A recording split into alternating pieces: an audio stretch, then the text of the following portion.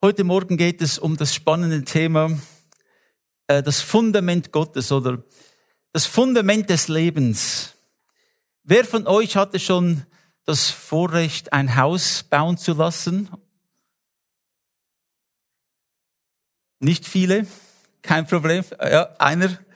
Und was ist das Erste, was man normalerweise macht bei einem Haus? Fängt man mit dem Dach an? Normalerweise fängt man mit dem Fundament an, oder? Das Fundament. Das ist eigentlich etwas ganz Zentrales und ganz Wichtiges. Und je nachdem, wie stark das Fundament ist, das bestimmt auch die Stärke des Hauses. Ja, ihr seht dieses Bild, ist ich denke, eine Klostergemeinschaft auf einem Felsen, auf einem mächtigen Felsen. Und das ist doch auch ein schönes Bild zu verstehen, wo unser Leben sein sollte. Unser Leben muss auch ein Fundament haben. Denn die Welt ist wie ein Sumpf. Seid ihr auch schon einmal in einem Sumpf gewesen? Also ich war schon mehrmals spazieren gegangen und dann bin ich irgendwo einmal in einen Sumpf gekommen und dann ist der Boden wird sehr weich und wenn man nicht vorsichtig ist, kann man einsinken. Und wenn es ganz schlimm ist, dann braucht man wieder Hilfe von jemand anderem herauszukommen. Und die Welt ist wirklich wie ein Sumpf. Viele Menschen stecken darin und kommen nicht heraus. Aber wenn wir auf festem Boden stehen, dann können wir anderen Menschen helfen, aus diesem Sumpf herauszukommen. Wir wissen, wie es ist, im Sumpf zu sein, denn wir alle waren da drin.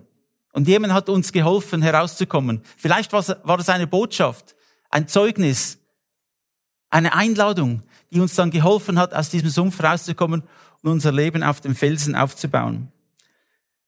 Nun, zum Anfang wollen wir anschauen, was sagt eigentlich die Bibel über Gott und sein Fundament? Ja, wenn wir ein Fundament haben, dann muss auch Gott ein Fundament haben.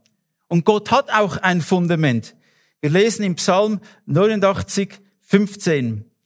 Gerechtigkeit und Gericht oder ein anderes Wort ist Recht sind die Grundfeste oder sind das Fundament deines Thrones. Güte und Wahrheit gehen vor deinem Angesicht her. Ich finde das sehr interessant zu wissen, dass auch Gott ein Fundament hat. Das heißt, alles, was Gott tut, ist aufgebaut oder fließt von diesem Fundament, das er selbst hat. Gott ist Gott, weil er gerecht ist. Das heißt, Gerechtigkeit und Recht sind die Grundfeste deines Throns. Gott wäre nicht Gott, wenn er nicht gerecht wäre. Er könnte gar nicht Gott sein. Die einzige Möglichkeit, dass Gott Gott ist, er muss absolut gerecht sein. Alles, was Gott tut, alles, was er tut, ist auf der Basis dieser Gerechtigkeit. Gott tut nichts willkürlich. Er ist nie überrascht bei etwas. Er weiß alles von der Vergangenheit, der Gegenwart und der Zukunft. Und alles, was er tut, ist gerecht. Das ist ein wichtiger Stein oder ein Fundament in unserem Glauben, dass wir glauben und bekennen, Gott ist gerecht. Es gibt viele Menschen, die sagen, ja, wo ist denn Gott? Er ist ein ungerechter Gott, wenn es überhaupt einen Gott gibt. Denn wenn wir das Leid sehen in der Welt, irgendwie denken die Menschen, Gott sei dafür verantwortlich. So, wir machen Gott verantwortlich für unsere Taten. Aber das dürfen wir nicht.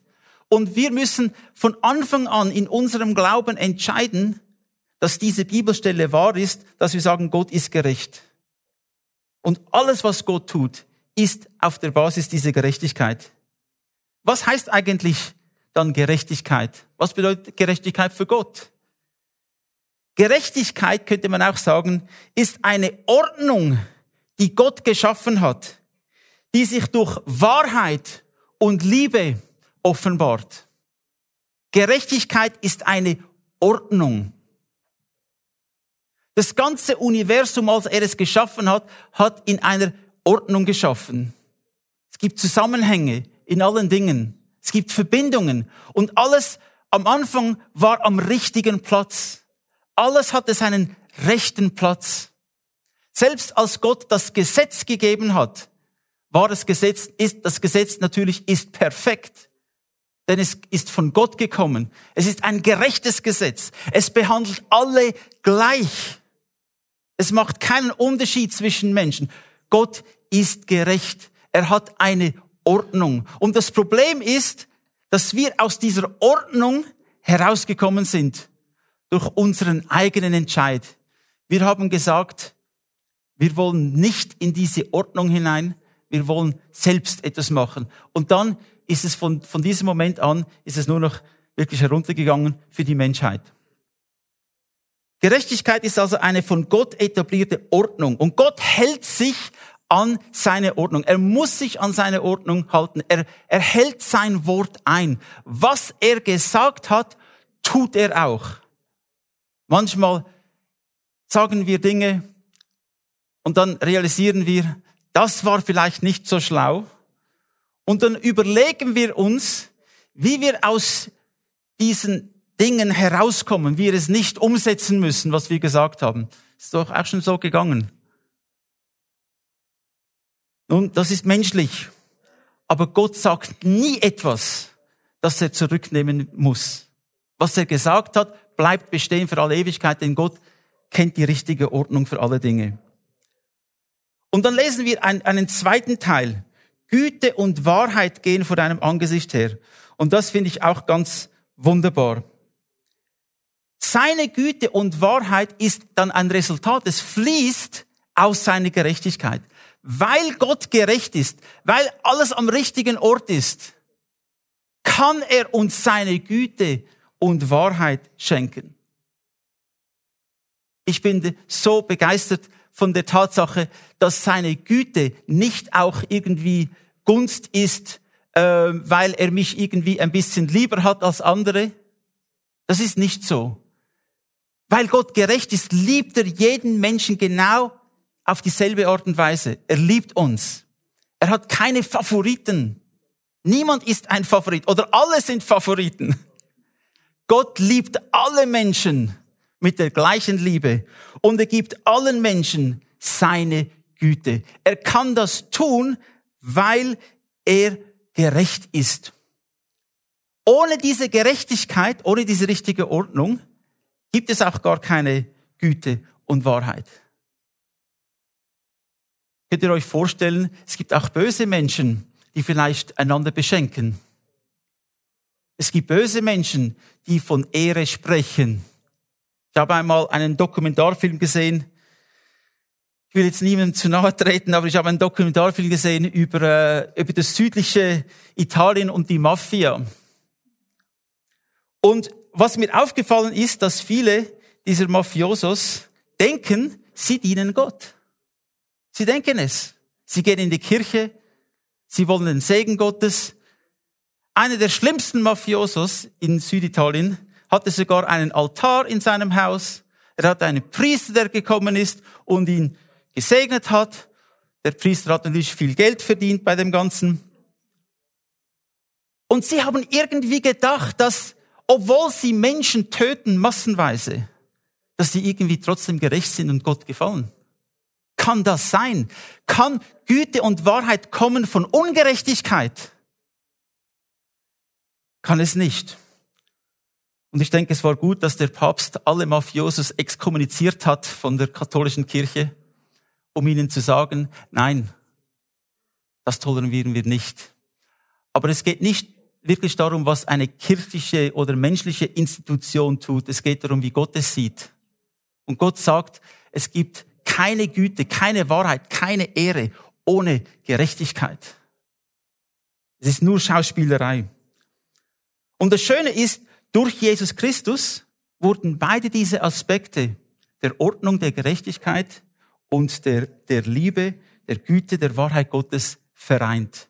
In Jesus Christus sind diese beiden Elemente zusammengekommen.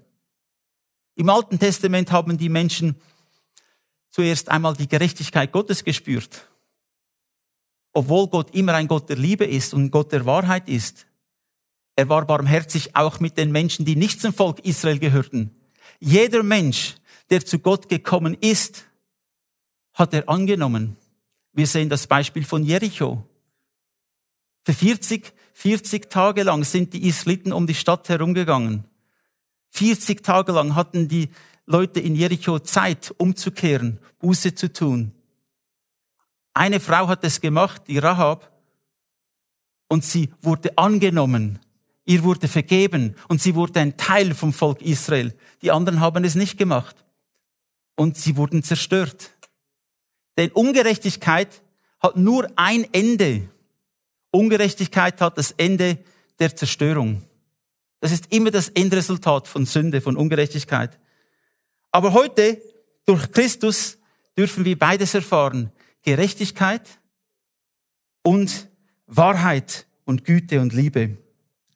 Im Johannes 1,14 lesen wir, und das Wort wurde Fleisch und wohnte unter uns, und wir haben seine Herrlichkeit angeschaut, eine Herrlichkeit als eines Eingeborenen vom Vater voller Gnade und Wahrheit. Ja, Gott wurde Mensch. Er hat gesehen das menschliche Problem. Er hat sich mit uns identifiziert.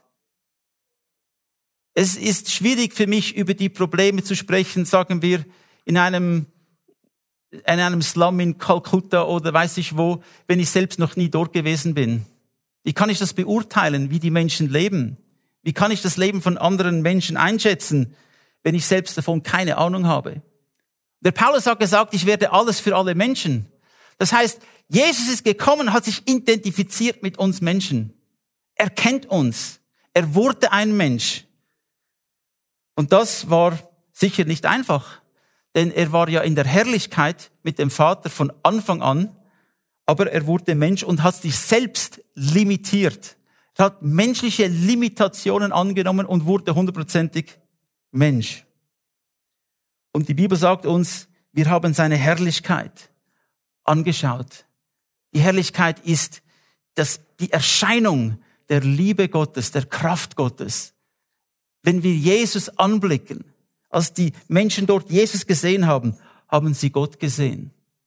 Und sie haben seine Herrlichkeit gesehen. Die Herrlichkeit des eingeborenen Sohn vom Vater, voller Gnade und Wahrheit.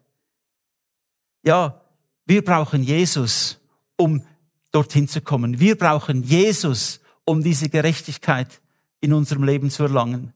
Wir können sie nicht selbst. Es kommt nicht darauf an, wie gut ich gewesen bin, wie viele gute Taten ich begangen habe. Das macht die anderen Sachen nicht ungültig. Ich brauche Jesus, der mir vergibt. Ich brauche Gnade und Wahrheit. Halleluja. Und Gott hat es uns geschenkt in Jesus Christus. Das Wort Gottes, das durch den Heiligen Geist in unser Herz hineinkommt und das wir anwenden, ist auch das Hauptmittel für unsere Veränderung, dass unser Glauben wächst. Nun, was für ein Fundament hast du und was für ein Fundament habe ich jetzt? Wir haben Jesus angenommen. Wir haben ihn als unser Fundament. Und wenn wir Jesus als Fundament haben, dann müssen wir auch erfahren, was er gesagt hat. Wir müssen hören, was er gesagt hat. Ich denke, es ist so wichtig, dass wir verstehen, dass das Fundament der Bibel, das Wort Gottes, das wichtigste Fundament ist in unserem Leben. Es soll das einzige Fundament sein. Und es ist das, was uns nachhaltig verändert. Wir alle haben schon Listen gemacht von Dingen, die wir besser tun wollen. In diesem Jahr habe ich diese Vorsätze und will dieses und jenes tun. Es gibt viele Bücher in Psychologien, weiß ich was, wie ich mich selbst verbessern kann. Aber auch schon einige gelesen, wie man Freunde gewinnt und Menschen beeinflusst. Es gibt viele gute Bücher. Aber irgendwie hat mich das nicht verändert. Psychologie verändert mich nicht. Es ist das Wort Gottes, das mich wahrhaftig verändert. Es ist das Einzige, was mich tatsächlich verändern kann. Und wenn wir dieses Fundament haben, dann werden wir auch in schwierigen Situationen richtig reagieren.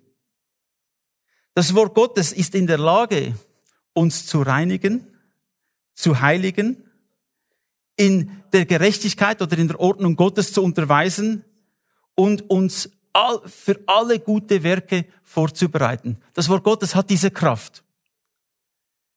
Liebe Geschwister, wir alle waren schon in Situationen, die schwierig waren, oder nicht? Was gibt es so für schwierige Situationen im Leben? Meistens sind diese Situationen zwischenmenschlich. Wenn Menschen einem nicht so nett behandeln. Habt ihr das schon erlebt? Menschen behandeln mich nicht so nett oder ich behandle sie nicht so nett. Das kann ja auch vorkommen. Bei euch nicht, aber bei mir manchmal schon. Aber wir haben alle schon Verletzungen erlebt. Und die Frage ist dann, wie reagieren wir in diesen Situationen? Das ist auch die entscheidende Frage. Wenn jetzt jemand auf mich zukommt und irgendwelche schlimme Dinge sagt und mich beleidigt oder mich missachtet oder mich belügt oder weiß ich was auch immer, wie reagiere ich dann? Und wir alle haben einen sogenannten Default-Modus. Also wir haben wie eine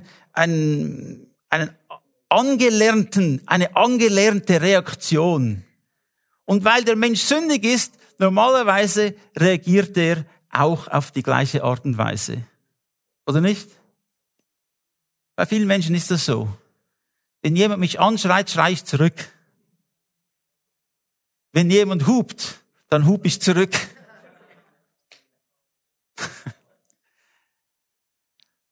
Und das ist vielleicht das, was wir immer wieder zurückfallen. Wir fallen zurück auf unser Fundament. Und deshalb ist es so wichtig, dass wir ein gutes Fundament haben. Dass wir eben nicht menschlich reagieren, sondern dass wir lernen, anders zu reagieren. Dass, wenn wir dieses Fundament haben, dann fangen wir an, so zu reagieren, wie Jesus es tun würde. Wir können ruhig bleiben. Obwohl vielleicht eine Beleidigung unser Weg gekommen ist, jemand hat mich verachtet, jemand hat mich ausgelacht oder irgendetwas genannt, das nicht stimmt. Ich muss nicht mehr reagieren, wie die Welt reagieren würde. Ich kann ruhig bleiben und ich kann vergeben. Das ist mein Fundament, das will ich. Denn sobald ich auf die gleiche Art und Weise reagiere, wie ich angegriffen werde, dann werde ich kontrolliert von jemand anderem. Ich muss nur eine Provokation machen und ich weiß, der andere reagiert und dann habe ich ihn, wo ich ihn haben will. Das macht die Welt so. Wenn ich aber nicht auf diese Art und Weise reagiere, wenn ich in Liebe reagiere, hat diese Person keine Kontrolle über mich. Sie können die schlimmsten Sachen sagen, ich reagiere in der Liebe Gottes und in der Vergebung. Das gibt mir Kraft. Ich verliere dann die Kontrolle nicht über mein eigenes Leben. Deshalb ist es so wichtig, dass wir dieses Fundament haben. Das Fundament, auf das wir immer wieder zurückfallen. Im Jesaja 28,16 lesen wir, darum, so spricht der Herr. Herr, siehe, ich gründe einen Stein in Zion, einen bewährten Stein, einen kostbaren Eckstein, aufs Feste gegründet. Wer glaubt, wird nicht ängstlich eilen oder wird nicht zu Schande werden. Es gibt einen Stein, es gibt ein Fundament, es ist bewährt, es ist kostbar. Und das ist dieser Stein, Zion. Was heißt das? Zion ist einmal ein geografischer Begriff, wo heute Jerusalem ist. Das nannte man früher Zion. Aber auch Zion ist ein geistlicher Ausdruck, nämlich es bedeutet dort, wo Gott sich offenbart. In der Gegenwart Gottes. Denn zu diesem Zeitpunkt gab es diesen Tempel, nur einen Tempel in Jerusalem. Und die Bundeslade war in diesem Tempel. Und die Leute kamen zu diesem Tempel und verrichteten ihre Arbeiten und beteten Gott an. Dort war also die Gegenwart Gottes. Aber heute wissen wir, dass Gottes Gegenwart auch da ist. Ich muss nicht nach Jerusalem pilgern, wo es gar keinen Tempel mehr gibt, sondern überall ist Zion für uns, wo Gottes Gegenwart ist. Und er hat einen bewährten, etwas Bewährtes, etwas, das sich nicht verändert. Etwas, das ich weiß, ist kostbar, einen Eckstein. Und auf diese Feste bin ich gegründet. Halleluja. Glaubst du das, dass du auf diesem Eckstein, auf diesem Fundament bist? Das passiert, wenn du Jesus annimmst in deinem Leben. In diesem Moment, wo du sagst, ja Jesus, ich will dich in meinem Leben, dann wird dein Leben von der Finsternis in das Licht gebracht und du wirst auf diesem Felsen, auf diesem Eckstein gegründet. Und dann fängt eigentlich das an, dass dieses Fundament durch das Wort Gottes gestärkt wird und dass mein Leben mehr und mehr auf diesem Fundament basiert. Es ist sehr hilfreich in diesem Zusammenhang, wenn ich realisiere, wie kostbar das Wort Gottes ist und was für eine Kraft das Wort Gottes hat. Es gibt Dinge, die wir schätzen in unserem Leben, Dinge, die wir lieben, Dinge, die für uns kostbar sind. Was ist für dich kostbar? Hast du auch solche Dinge, die für dich kostbar sind? Nun, ich bete, dass wir alle lernen, richtig zu priorisieren. Dass wir lernen, das Wort Gottes als das kostbarste Geschenk, das wir haben können, dass wir das besitzen, das Wort Gottes. Und jetzt sollten wir anfangen, es zu lesen. Aber liebe Geschwister, nicht einfach lesen. Das Wort Gottes muss meditiert werden. Es muss darüber nachgedacht werden. Dieser Prozess des Nachdenkens, dieser Prozess der Meditation im Wort Gottes ist, was uns dann auch verändert. Ich kann noch lange sagen, ich lese ein Kapitel und jetzt habe ich dieses Kapitel erledigt und jetzt vergesse ich wieder, was ich gesehen habe. Das ist nicht, was Gott will. Er will nicht, dass wir einfach nur lesen. Er will, dass wir darüber nachdenken. Es ist nicht eine Pflicht, das Wort Gottes zu lesen. Es ist ein Vorrecht und es verändert mich. Und je mehr ich das Wort Gottes lese, desto stärker wird mein Leben und desto stärker wird das Fundament. In vielen Ländern werden Christen verfolgt. Und sie kommen in das Gefängnis für Jahrzehnte oder vielleicht sterben im Gefängnis, nur weil sie Christen sind. Sie haben dort keine Bibel. Was denkst du, bleibt ihnen, wenn sie dort sind? Nur das, was sie immer wieder gelesen haben. Nur das, was in ihrem Herzen ist. Wenn du in eine schwierige Situation kommst, wenn du konfrontiert wirst mit schwierigen Dingen, ist es wichtig, dass das Wort Gottes in dir aufgebaut ist, dass es in deinem Herzen ist. Deshalb hat auch Gott dem Josua gesagt, lese das Wort, meditiere über das Wort, führe es aus, dann wirst du Erfolg haben. Und so möchte ich euch auch heute Morgen ermutigen, dieses Fundament zu stärken, indem wir nicht nur das Wort Gottes lesen, sondern darin meditieren. Wenn wir das nicht tun, liebe Geschwister, drehen wir uns im Kreis. Wir werden immer die gleichen Herausforderungen haben und werden sie nicht überwinden. Es ist das Wort Gottes, das uns hilft. Ich kann noch lange von einem athletischen Körper träumen. Und ich kann noch lange in die Nähe eines Fitnessstudio-Gehens. Ich kann noch lange die Gewichte betrachten und alle diese Dinge, die man so tut dort drin. Das verändert meinen Körper nicht. Ich muss schon hineingehen und anfangen, etwas zu tun. Halleluja. Ich habe letzte Woche angefangen zu fasten. Heute ist Tag 7. Preis den Herrn. Und heute Abend freue ich mich auf eine gute Mahlzeit. Nach 7 Tagen Fasten. Und für mich war es irgendwie notwendig.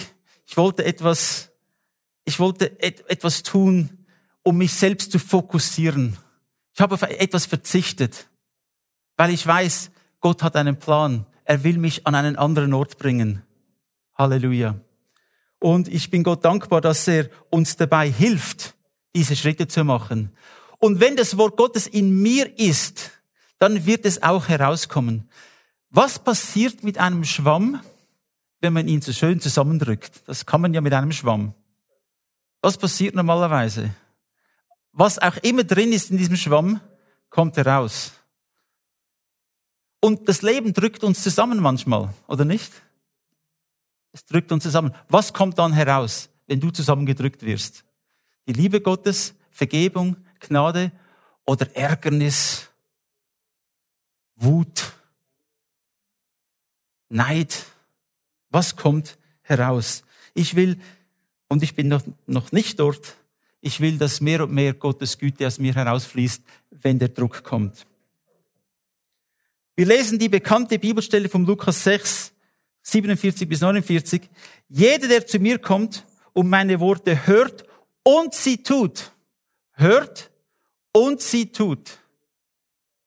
Also wir können noch lange in den Gottesdienst kommen und etwas hören, aber wir müssen es auch tun. Wer sie hört und tut. Ich will euch zeigen, wem er gleich ist. Er ist einem Menschen gleich, der ein Haus baute, der grub und in die Tiefe ging und den Grund auf den Felsen legte. Als aber eine Flut kam, schlug der Strom oder der Fluss, das Wasser an jenes Haus und vermochte es nicht zu erschüttern, denn es war auf den Felsen gegründet.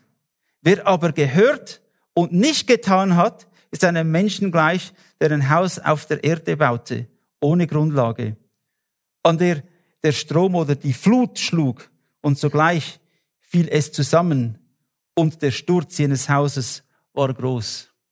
Das sind die Worte von Jesus. Das sollte uns zu denken geben. Das sollte uns wirklich zu denken geben. Wir wissen, die Flut kommt, der Wind, der Regen, der Sturm kommt.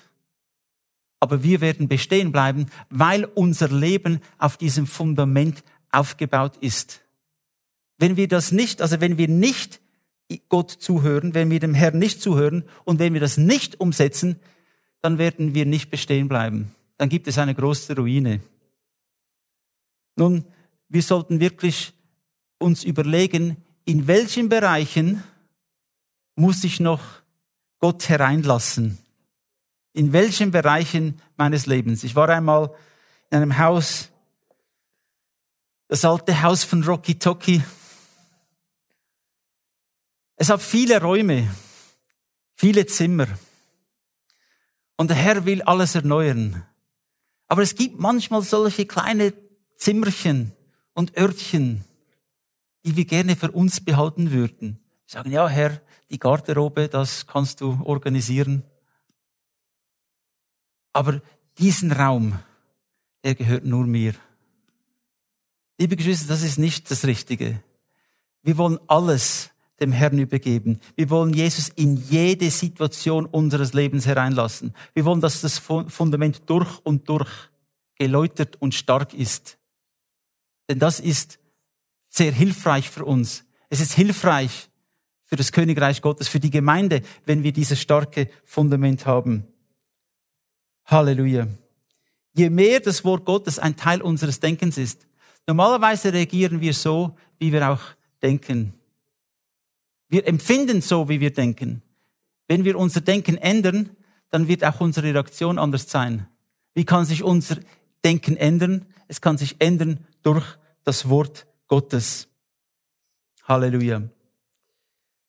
Nun, die Bibel gibt uns auch verschiedene Bilder. Und im 1. Korinther 3,11 lesen wir, denn an einem anderen Grund kann niemand legen, außer dem, der gelegt ist, welcher ist Jesus Christus. Meine Botschaft und die Botschaft der Bibel heute Morgen ist, dass Jesus Christus das einzige Fundament ist. Sein Wort ist das einzige Fundament. Nichts kann sich vergleichen mit dem, was Gott uns gegeben hat. Und es ist der einzige Weg, wie wir gerettet werden können, ist durch dieses Fundament, Jesus Christus. Und es wird Bestand haben für alle Ewigkeit. Dieses Gebäude wird einmal nicht mehr sein.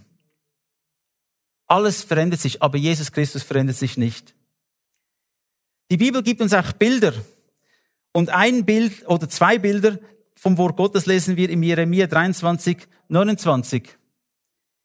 Ist mein Wort nicht so wie Feuer, spricht der Herr, wie ein Hammer, der Felsen zerschmettert.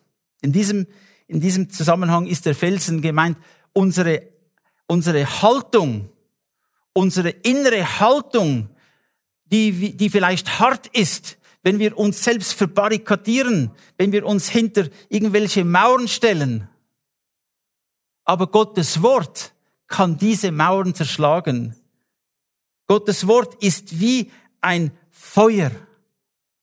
Ein Feuer verbrennt. Ein Feuer ist heiß. Und das Wort Gottes verändert uns, indem es Dinge verbrannt, die nicht bleiben sollen. Oder verbrennt, die nicht bleiben sollen. Wenn wir unser Leben, das sagt auch die Bibel, auf Heu, auf Stroh, auf Holz bauen, das verbrennt. Also unsere eigenen Werke werden nicht bestehen bleiben. Aber das, was wir auf den Werken von Jesus aufbauen, das wird ewig, in alle Ewigkeit Bestand haben. Oder ein anderes Bild lesen wir im Jakobus 1,23. Denn wenn jemand ein Hörer des Wortes ist und nicht ein Täter, der gleicht einem Mann, der sein natürliches Gesicht in seinem Spiegel betrachtet. Denn er hat sich selbst betrachtet und ist weggegangen und er hat sogleich vergessen, wie er beschaffen war. Wer aber das vollkommene Gesetz der Freiheit nahe hineinschaut und darin bleibt, indem er nicht ein vergesslicher Hörer, sondern ein Täter des Werkes ist, der wird glückselig sein in seinem Tun. Wer von euch hat sich heute Morgen in einem Spiegel angeschaut? Ich denke alle, oder? Ich hoffe es wenigstens. Vielleicht sogar 3-4 Mal. Nun, wir wollen wissen, wie wir erscheinen gegenüber anderen. Das Wort Gottes ist auch so. Es ist wie ein Spiegel. Es zeigt uns, wer wir wirklich sind. Es zeigt uns die Wahrheit über uns selbst. Und wir müssen es akzeptieren, dass wir so aussehen, wie die Bibel es uns sagt. Und das ist nicht negativ. Das ist sehr positiv. Denn die Bibel sagt, du bist geliebt. Du bist gerecht gemacht worden. Du bist angenommen. Du bist geschätzt. Gott, du bist ein Kind Gottes. Das ist, was die Bibel uns zeigt. Das soll ich auch annehmen und über mich selbst glauben. Nicht, was die Welt über mich sagt, sondern was Gott über mich selbst sagt. Ein anderes Bild ist im 1. Petrus 1,23. Die ihr nicht wiedergeboren seid aus verweslichen Samen, sondern aus unverweslichem, durch das lebendige und bleibende Wort Gottes. Wenn man Samen in die Erde sät, dann fängt es an zu wachsen und es multipliziert sich. Das ist etwas Wunderbares. Und die Bauern freuen sich jedes Jahr, wenn sie eine große Ernte haben, wenn sie ausgesät haben. Und das Wort Gottes wird ausgesät in unserem Leben. Und wenn wir es in uns hereinlassen, wenn es Wurzel fassen kann, dann wird es sich multiplizieren. Es passieren wunderbare Dinge. Wir haben eine Ernte. Wir haben eine Ernte in unserem Leben. Was ist für eine Ernte? Zufriedenheit, Freude, Mut. Wir haben die Ernte der Liebe, der Gnade für andere, der Güte Gottes. Das ist die Ernte, die ich will.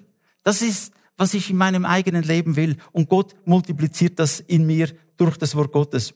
Und zum Schluss noch die letzte Bibelstelle im Psalm 119, Vers 105.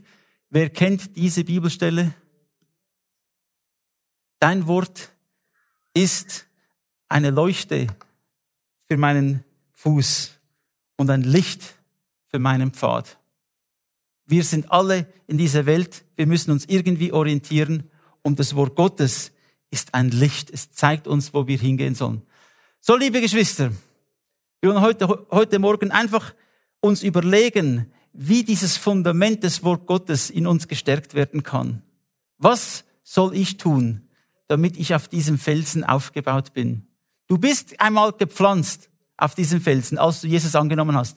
Aber jetzt willst du weiterhin dieses Haus bauen durch das Wort Gottes. Amen. Amen. Preis den Herrn.